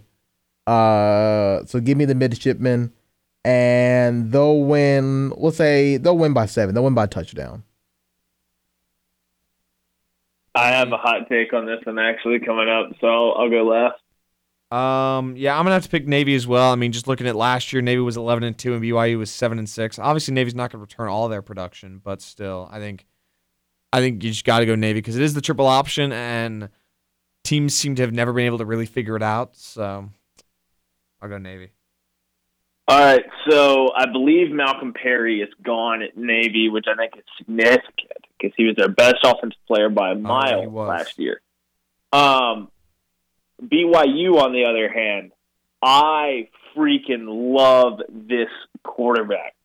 This dude he looks like he's 12, but that dude competes his butt off. Zach Wilson, I started calling him a freaking babyface killer last year watching him play Utah in week 1 and just compete his butt off in a game that his team was way overmatched.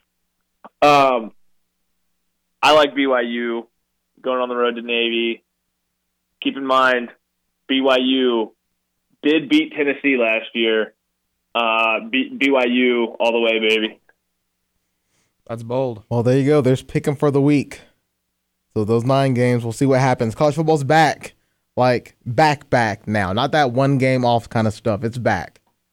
So we'll see what's popping, I guess.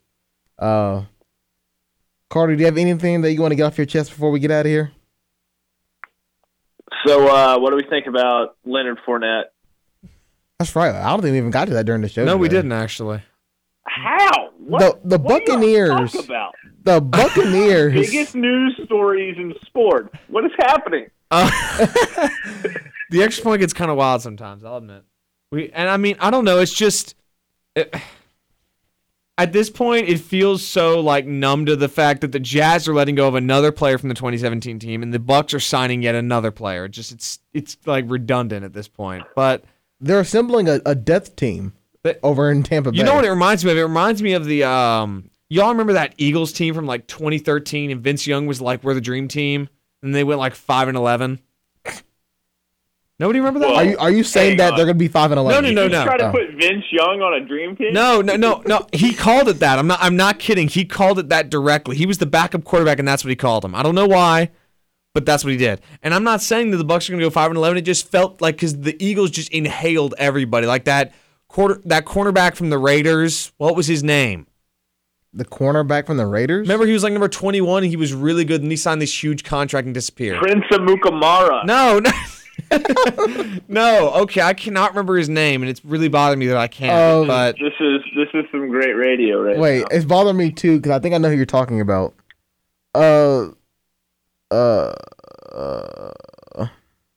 Well, I give up. Yeah, I don't. So, my favorite thing about this is you have to feel horrible for good old Keyshawn Vaughn, the Tampa Bay Bucks draft pick at running back, who people were thought he could challenge Ronald Jones for the starting job. Now, based on the latest projections, because since then the Bucks have signed Leonard Fournette and LaShawn McCoy, he is going to finish, based on the projections, 5th on the team with 9 rushes for 37 yards and 1 catch for 9 yards this season. Meanwhile, Leonard Fournette is supposed to have 170 carries for 704 yards, 5 touchdowns, 27 catches for 193 and a touchdown. And Ronald Jones is going to get 143 carries for 593, 4 touchdowns, 28 catches, 217, and a touchdown. So literally all of Keyshawn Vaughn's potential production is going to go to LaShawn McCoy and Leonard Fournette, and he's going to be I don't know if you can keep 5 running backs on a roster. I was going to say cut Keyshawn Vaughn. I was going to say when you said he was going to finish 5th, I was like, okay, they might just cut him because most teams keep 4 running backs on the roster. Where's Peyton Barber at now? Peyton Barber's in Washington, actually. Peyton Barber's with the Panthers, isn't he? No, he's in Washington. Oh, you're right. He's going to be backing up Adrian Peterson, 487-year-old Adrian Peterson. We love to see it. We really do. I mean, I guess is Chris Thompson still there? No, Chris Thompson is in Jacksonville, actually, which, of course, very conveniently, they cut Leonard Fournette. Meanwhile, Jay Gruden, who loved Chris Thompson, is the offensive coordinator for Jacksonville. So pick Chris Thompson in your fantasy drafts, guys, because for the first 7 weeks, they're going to give him the ball constantly. He's not great, but it's going to happen. If the Bucs cut a running back, it's either going to be Keyshawn Vaughn or Dare Agumbawale. He has a cool name, so don't cut him. Who, by the way, I think his sister is that girl that had the buzzer beater to beat UConn women's basketball. Come on, Notre Dame? No. When Notre Dame won? Mississippi State's. Oh, Mississippi State? Wait, no, it was Notre Dame. I was about to say. I forgot. It was no. She had the buzzer beater to win the national championship, I believe. Was she on Notre Dame, right? Yes. Okay, yeah. I know my college women's basketball. Yeah. I'm sorry. His sister is Arike Agumbawale, who played at Notre Dame and hit the national championship winning buzzer beater. You want to know the reason? And was the most outstanding player in the NCAA tournament. You want to know the only reason? The WNBA Rookie of the Year in 2019 and ACC Athlete of the Year in 2018. Wow. She had a career, man. That's an impressive resume already. Where is she at now, though? That's a good question. She plays. I think she's still playing, isn't she? Well, if she was 2019 Rookie of the Year, Dallas I hope Wings. she does. She plays for the Dallas Wings. She's 23. The only reason I remember her is because the Xtra Point Open had that game-winning shot in it a year ago. Nice. By Adam Amin, I believe. Yeah. Isn't it? Yeah, it was. So that's the only reason I remember Adam that. Adam Amin is one of the best Twitter follows of a sports personality out there. I love that guy. I'm also a great Twitter follow. I don't do anything. So through 2 seasons, Arike Agumbawale is averaging 20 points, 3.3 assists, and 2.5 rebounds.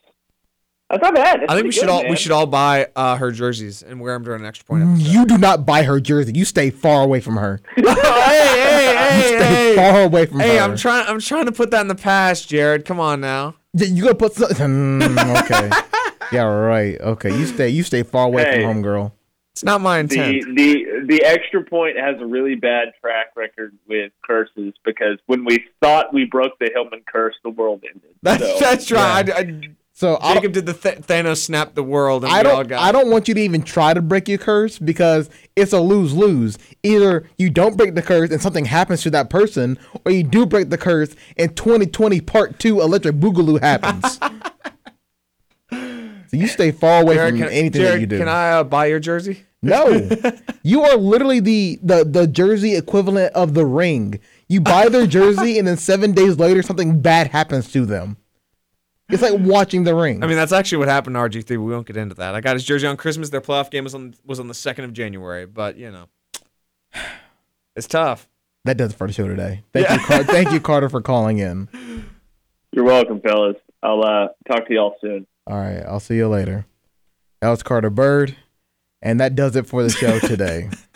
So, for Carter Bird, Jack Hart, Davis Carroll, Devin Foreman, Alec Houston, I'm Jared Dillon. What? You tipped me last. Yeah, you better be glad I said your name at all. You didn't say my name last time. Yeah, because you didn't deserve it. You got anything you want to say before we get out of here? No, I'm good, actually. Davis just texted me and said, that's the wackiest Zoom I've ever been in. He should have done it on the air. So he survived. He should have done it on the air. But once again, let's just reset for a second. For Jack Hart, Davis Carroll, Devin Foreman, Carter Bird, and Alec Houston, I'm Jared Dillard saying so long. We're done for the week. We'll see you back on Tuesday because Monday's Labor Day. Yeah. Yeah. So make sure that you go out there, you stay safe, you have fun, and we'll see you next week. Thank you for watching and listening to Extra Point here on WEGL 91.1 and Eagle Eye TV.